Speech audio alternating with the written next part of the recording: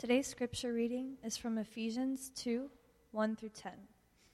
And you were dead in your trespasses and sins, in which you formerly walked according to the course of this world, according to the prince of the power of the air, of the spirit that is now working in the sons of disobedience. Among them we too all formerly lived in the lusts of our flesh, indulging the desires of the flesh and of the mind, and were by nature children of wrath, even as the rest. But God, being rich in mercy, because of his great love with which he loved us, even when we were dead in our transgressions, made us alive together with Christ.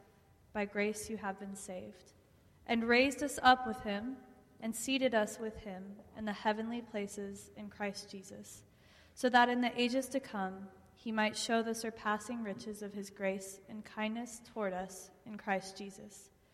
For by grace you have been saved through faith, and that not of yourselves, it is the gift of God, not as a result of works, so that no one may boast.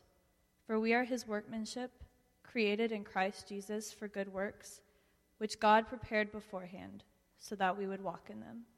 This is the word of the Lord.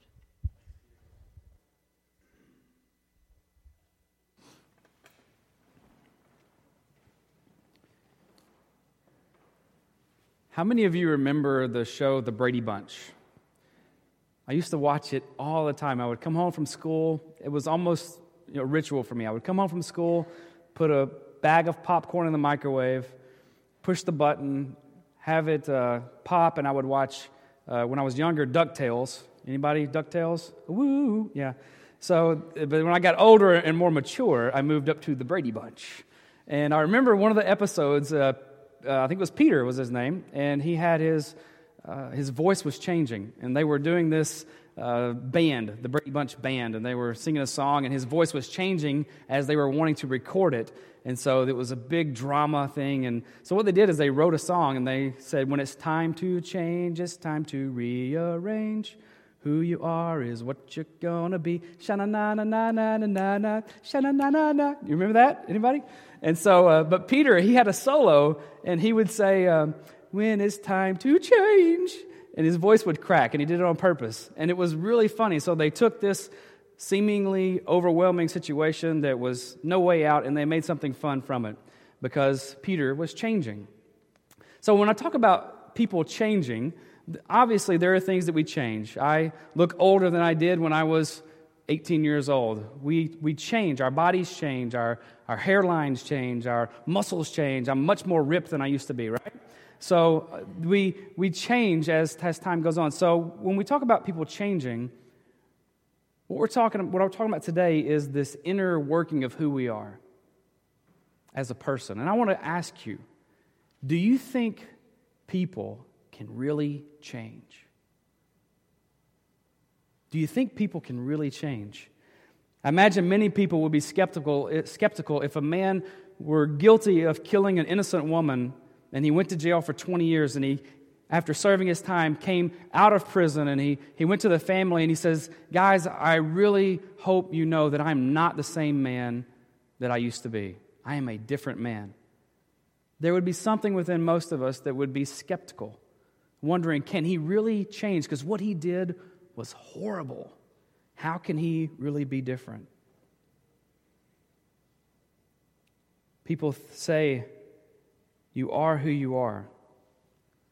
So the mature thing to do, the wise thing to do, is to figure out who you are and be true to yourself and accept who you are. Be who you were born to be. Many believe it's a waste of time to try to change who you are. And if anyone speaks of changing who you are, then suspicion starts to arise. Don't tell me that I need to change. You're trying to manipulate me.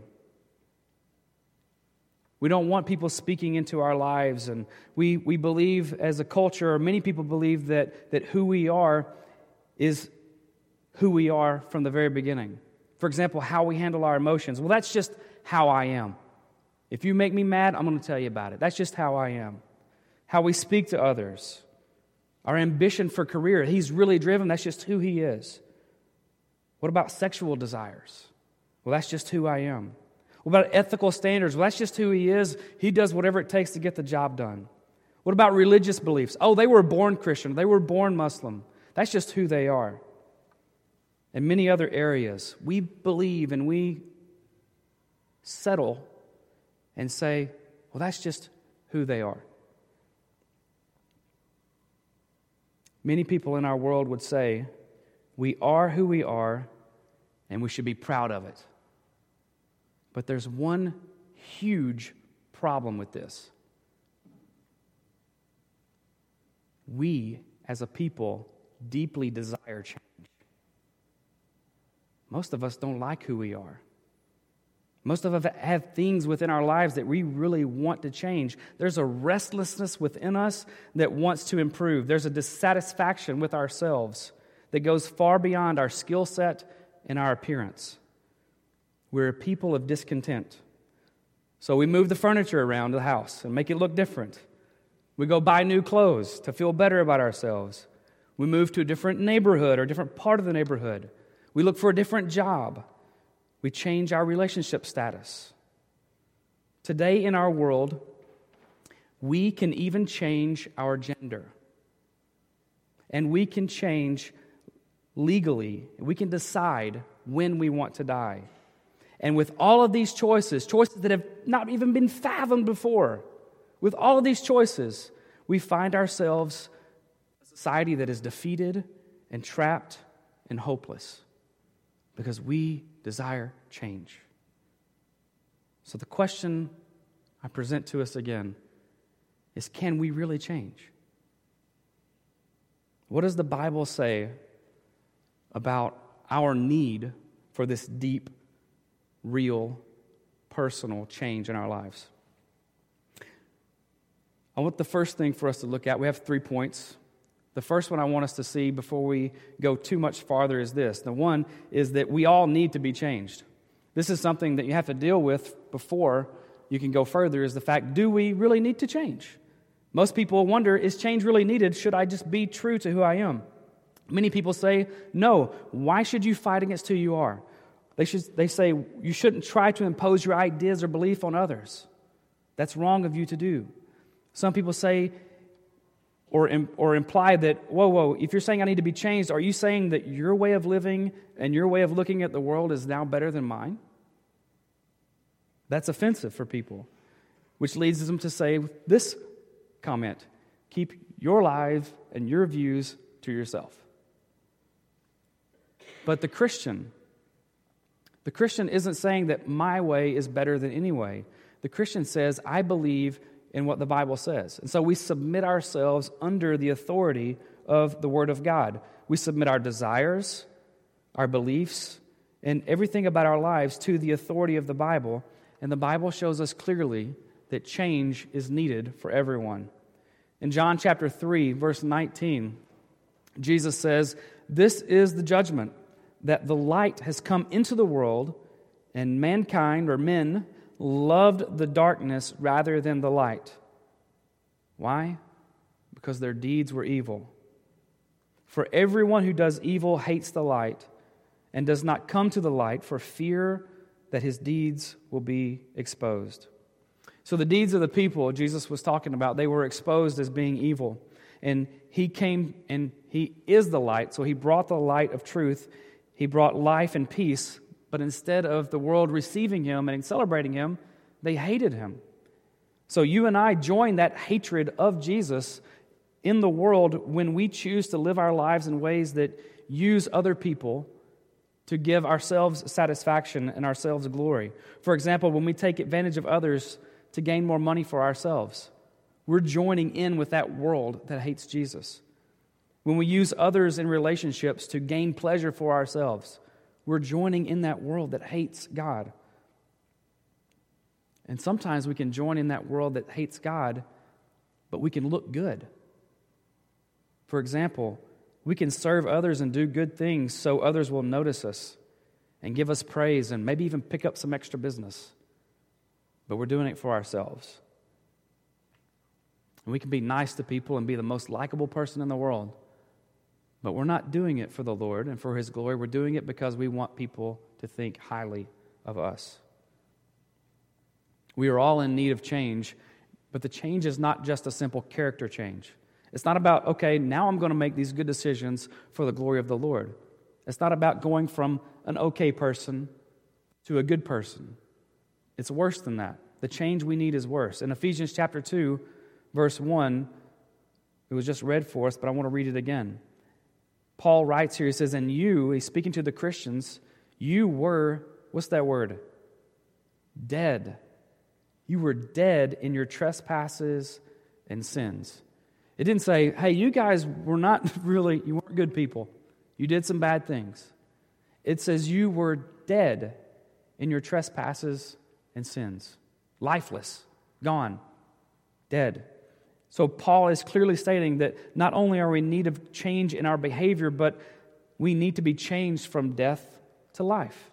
We need to be made alive. The change we need is greater than making better choices for our lives and even for the lives of our children.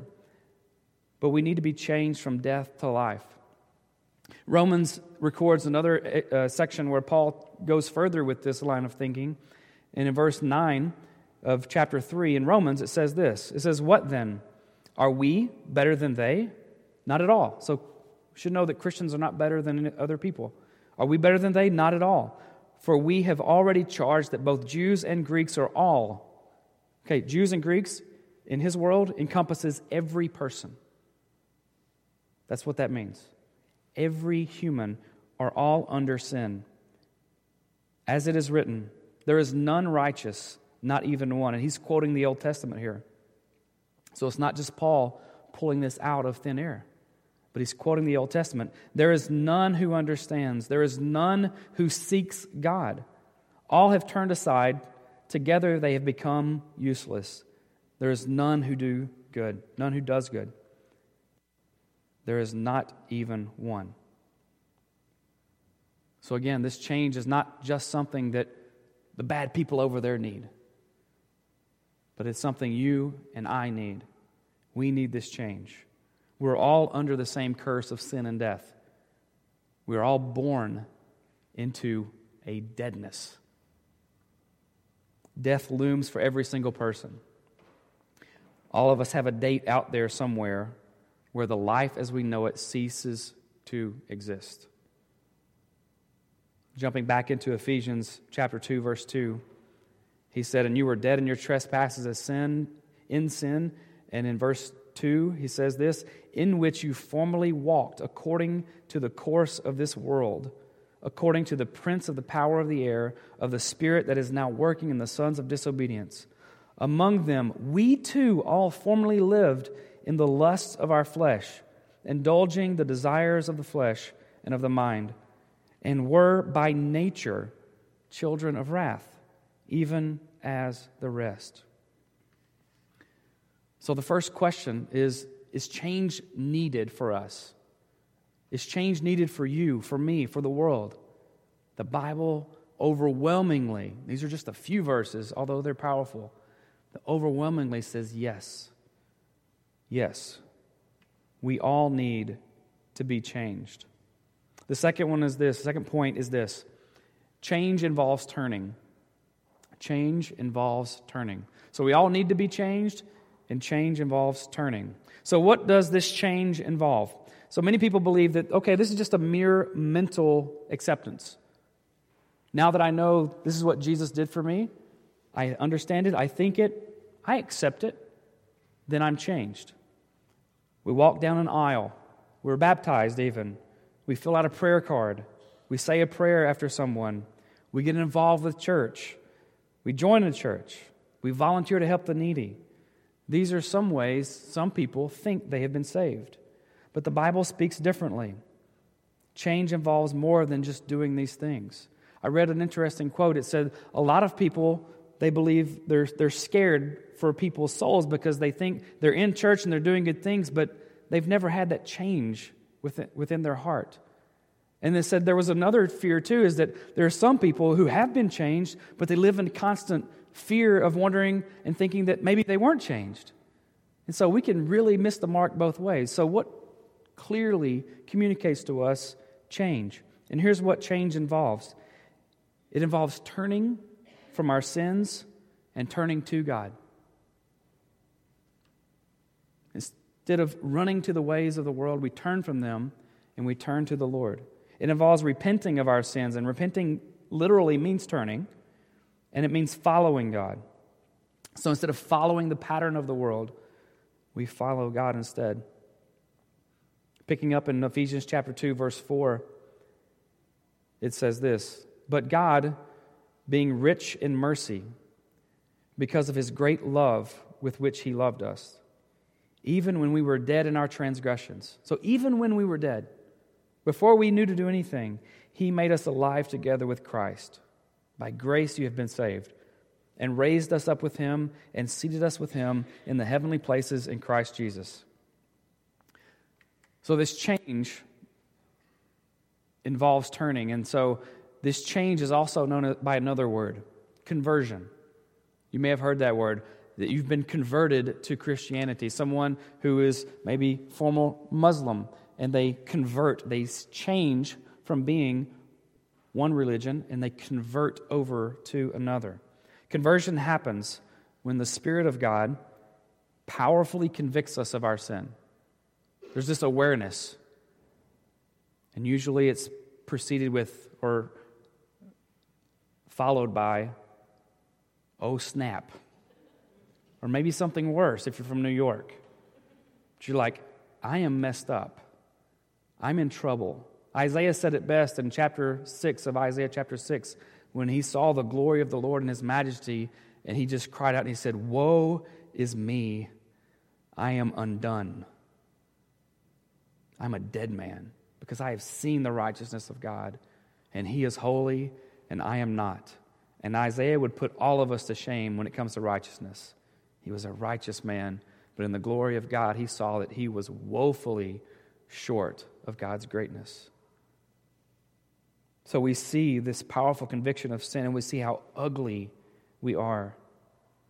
We see the depth of our sinfulness, and that it's not just a bad decision, but there's this desire, this heart within us that is just black and cursed and hardened and just sick. And we see that we're enemies of God. We see that we're fighting against this force in the world, and it's God that we're fighting against. And that's not who you want to have as your opponent. We're standing in opposition to the one true God. We see the seriousness of our sin as we look at death looming and an eternity of fear and death and hell. And we say something like the psalmist said in Psalm 51, when he cried out in repentance, he said, "Against you, you only, God, have I sinned and done what is evil in your sight. And you are proved right when you speak, and you are justified when you judge." We see that we are in debt to the Lord. We are in slavery to sin. We see that we are bankrupt. And as we saw what Paul said, we see that we are dead in our trespasses and our sins. But then we're shown how Jesus became our debt. He became that ugliness of our sin. He became a slave to sin. He emptied himself to the point of being bankrupt. Instead of being the powerful Son of God, he emptied himself and submitted himself, and he died on the cross for our sins. And because of that act of love, we know that God is not this angry God wanting to just slap the world and condemn them forever. We see that this powerful God had every right to do that, but instead chose to take that punishment upon himself through his Son. And so we are turned from hardened hearts to these soft, pliable hearts that have been touched and transformed by the grace of God. So we turn from the world who tries to steal and kill and destroy us, and we turn to the Savior of the world. We turn our back on our sins, and we turn to Jesus as our Savior. This is what conversion involves. It involves a change in direction in our lives. No longer do we run to sin, but we run to the Lord Jesus. Will we have times when we fall? Yeah, you will. You'll have those shameful moments, even as a Christian, where you'll foolishly wander or even run into sin. Well, the good news is God won't let you stay there. He's going to draw you back out because God is going to finish the good work that He has started in His child. The third point is this. It is the Lord who works the change in us. It's the Lord who works the change in us. So who's responsible? Who's responsible for my salvation? Is it me? Is it me making a choice and saying, you know what, today I'm going to follow the Lord. As for me and my house, we will serve the Lord. Or is it God who saves me? Is it Him who is responsible for that salvation? And I think I can resolve this question because this has been debated for centuries. I'm going to resolve it right now. You ready? Is it God who is responsible or is it us who is responsible? The answer is yes. The answer is yes. God is responsible for it. Yes, He's the one who has worked it all. But there is still a part of us that is responsible for receiving or rejecting His work. The Bible says we must do something, even though He did everything. Jesus and His disciples both clearly stated in the Scriptures that we must turn from sin and turn to God. This was the great change that He spoke of, this conversion that Peter was speaking of, and that Jesus spoke of, and that other apostles spoke of as well. The Bible also says that it's not merely a decision that we decide to make. We don't wake up one morning and say, you know what, on my own authority and my own initiative, I'm going to go and give my life to Christ. We need a change, more than a change of character. What we need is a change of heart, a heart change. But the Bible teaches that we will not begin to make these changes until God changes our heart first. So we're born, and we have the ability to love God. It's there. But we don't have the power to do it because our hearts are sick with sin. And so they're going to choose to do their own thing. We are made in God's image. So the ability is there. But the problem is our hearts are faulty and they're self-serving. They're sinful, and as much as they may be able to make that choice, they're not ever going to make that choice on their own. What we need God to do is give us a new heart. Ezekiel chapter 11, let me show you this verse, verses 18 through 20. It says, when they come there, they will remove all its detestable things and all its abominations from it. And this is God speaking, and He says, I will give them one heart. I will put a new spirit within them. I will take the heart of stone out of their flesh and give them a heart of flesh, that they may walk in my statutes and obey and keep my ordinances and do them. Then they will be my people, and I shall be their God. So this idea is there, and it's all throughout the Bible. It's not just this one verse, that it's God who is the one who is initiating this good work in our hearts. He's the one who reaches out to us and draws us to Himself. It is God Himself who gives us this new heart. Have you ever heard of the term born again? Makes some people nervous, but if it makes you nervous, it's okay. I actually want you to feel nervous because it's good. It's a good phrase because Jesus is the one who used it. It's not just something that a Baptist group invented in the 1970s, but it's actually what Jesus said. Sometimes people are suspicious, but look with me in John 3:3. Jesus is speaking with Nicodemus, and Jesus answered and said to him, truly, truly, Nicodemus, I say to you, unless one is born again, he cannot see the kingdom of God. And he goes on to explain what he means by that. He says, people are born of, how can I be born again? I've already been born. I can't re-enter my mother's womb and be born again. That's just sick anyway to think about. So what do you mean by that? He says, we have to be born of the Spirit and born of water. And he was talking about a rebirth, being born again. What he's talking about is a brand new heart. having a different heart in your life, in your body, in your a different heart altogether. Jesus was teaching this religious leader of his time named Nicodemus that in order for you to enter the kingdom of God, you have to be born again. It's not about following a prescribed list of religious activity. It's not about good works. It's not about going out and doing good things. It's not about living a good life and helping your neighbor. It's not about loving your neighbor. It's not about being a Mets fan, as much as that makes sense. Tonight's opening night. Let's go Mets. It's not about what we do. It's entirely different. Jesus said what you need is a completely new life. And then Jesus said later on, I am the only one who can give this to you.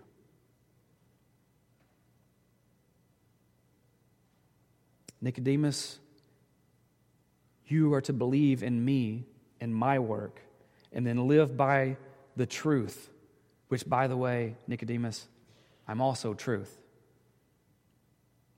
So you can see, with statements like that, why the world would have hated Jesus. Who does he think he is to come in here and claim to be the one I need to believe in? I should be the one believing, I should be believing in God. This guy claims to be God, he claims to be truth, and then he tells the religious leaders who are experts in their field, he says, Nicodemus, your ways are foolishness. Not only are they foolishness, but they're leading to death, and they're worthless in every regard. So why should we be listening to Jesus today? The reason is what we celebrated last Sunday and what we celebrate every Sunday, that Jesus backed up his words with an action. And that action was that he submitted himself, he went to the cross, and he died. And had the story ended there, it would have made a great movie, because it's amazing what he did. What he endured, how he died, epic. But the story doesn't end there. He raised from the dead 3 days later.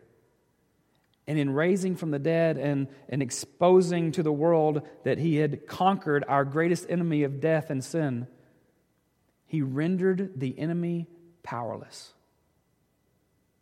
And he said, everything that I have said to you, believe me. The resurrection gives us every reason to believe every word of Christ and to hang on every word of his and to build our life on him. It proved that he had the authority that he claimed to have. It proved that he was the way, the truth, and the life. It proved that no one comes to the Father except through Jesus. It proved that there was no other way for us to be saved, because remember, he prayed in the garden, Father, if there's any other way, let it be. But it was God's will for this to be the way. And he was the perfect sacrifice that we needed to pay the penalty of sin and death that we owe. Throughout the Bible, we see the Lord reaching out to change and to save his people, to rescue us. And right now, you are hearing the word of God as I preach it to you. And God uses this method of preaching and proclaiming his word to draw our hearts to him.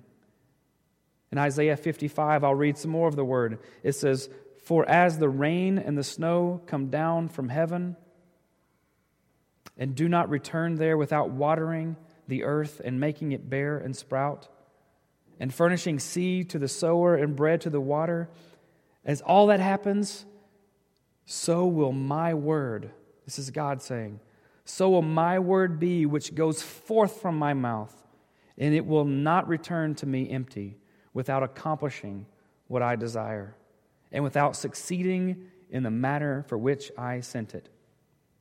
This is a really great verse, because it shows us that when God's word goes out, we are promised that it will accomplish what he has set forth for it to accomplish. That gives me hope, because there are times when I realize I can try all the words in the world I want, and I can't change the hearts of people. But God can. I can't change the world. I can't even change my own heart. Since going on sabbatical and I had a lot of issues before I went. I just was angry all the time. I'm confessing that to other pastors and finding out from other people, I'm struggling with anger too. Larry doesn't struggle with anger. I don't know what's wrong with that. Maybe he's too holy.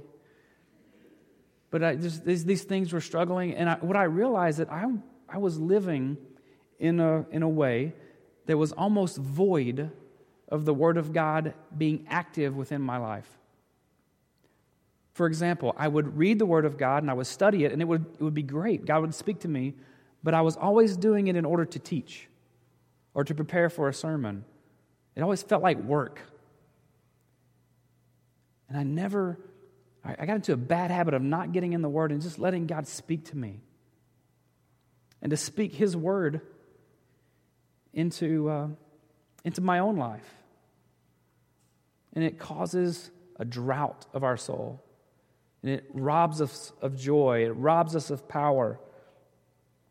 But when we put the Word of God into our hearts, it changes who we are. And it changes because it's the power of God that is interacting with us.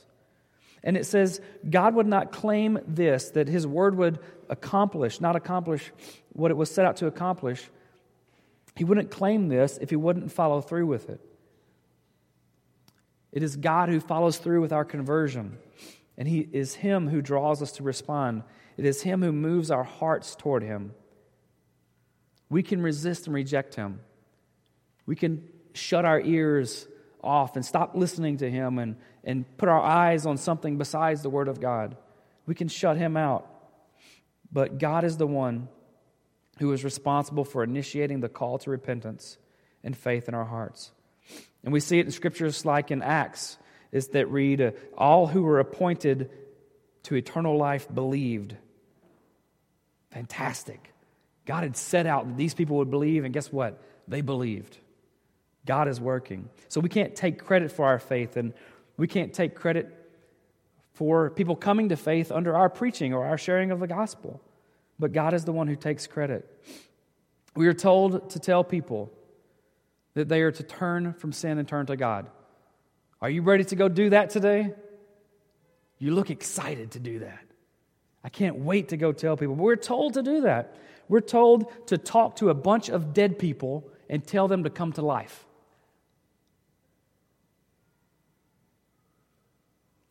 That scares me a little bit.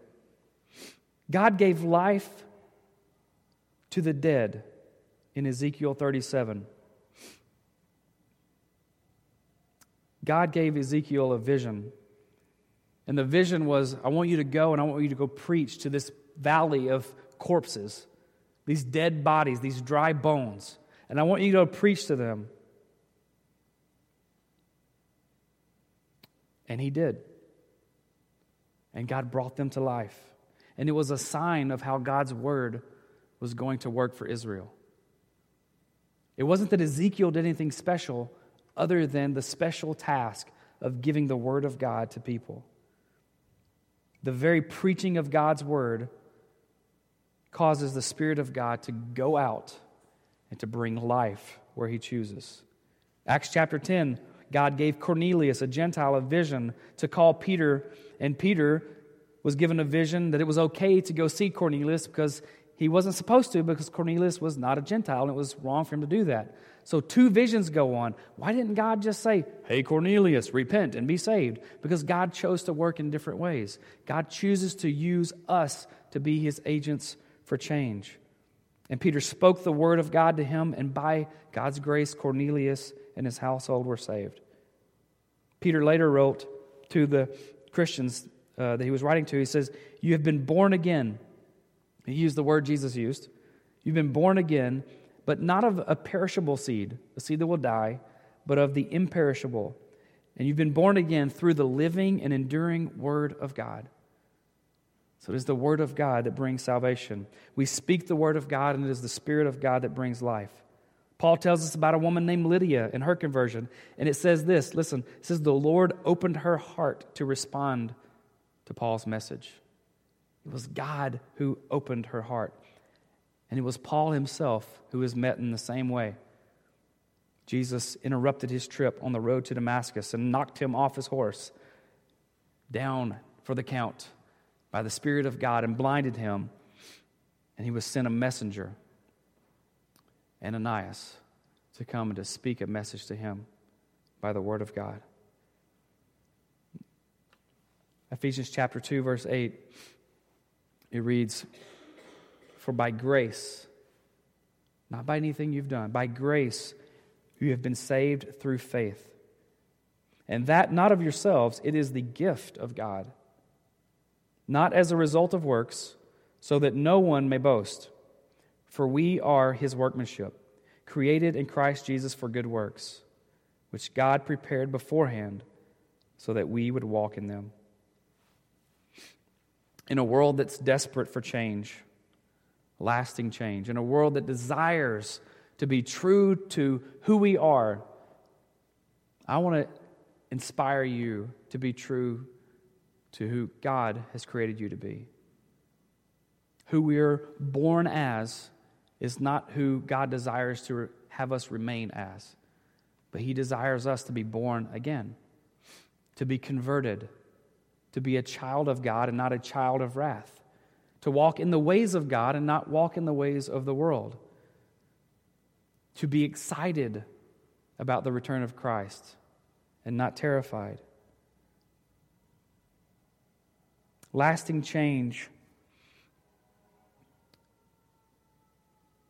means that we are changed only by God's grace. This world is looking for change in almost every possible way, every humanly possible way. But this type of change is eternal. The Lord doesn't change us from good to bad. He doesn't change us from lesser than to greater than. He doesn't change us from not good enough to successful. But what the Lord does is He changes us from bad, I said not bad. He changes us from rebellion to obedience. He changes us from hateful to loving. And most of all, He changes us from dead to alive. By God's grace, you will be saved through faith in the good works of Christ. Not by anything that you can do, because then you could boast about it. But it is a gift from God. That gift cost Jesus everything. And because of that gift and because of faith in Him, we can boast today in being a child of God. And we boast in the name of Jesus as being the one who is secured on our birth certificate that we now belong to God. We can be changed by God's grace. Let's pray. Father, You are the author of life and You are the author of salvation. It is You who has chosen to change these cold, dead hearts of stone to hearts of warmth, love, and life. Your grace has the power to change any heart in this world. Today, as Your child, I am asking You to melt the hearts of those who can hear My voice. Show us Your majestic power, which is able to crush and condemn us in our sin, and then show us how Your glorious grace uses all of that power to shower us with grace and mercy because Your Son took our place of condemnation. Give us new hearts by Your Holy Spirit, and then use us to proclaim and preach Your word to the dead so that we will see others come to life by Your powerful Holy Spirit. And it's in Jesus' name I pray. Amen.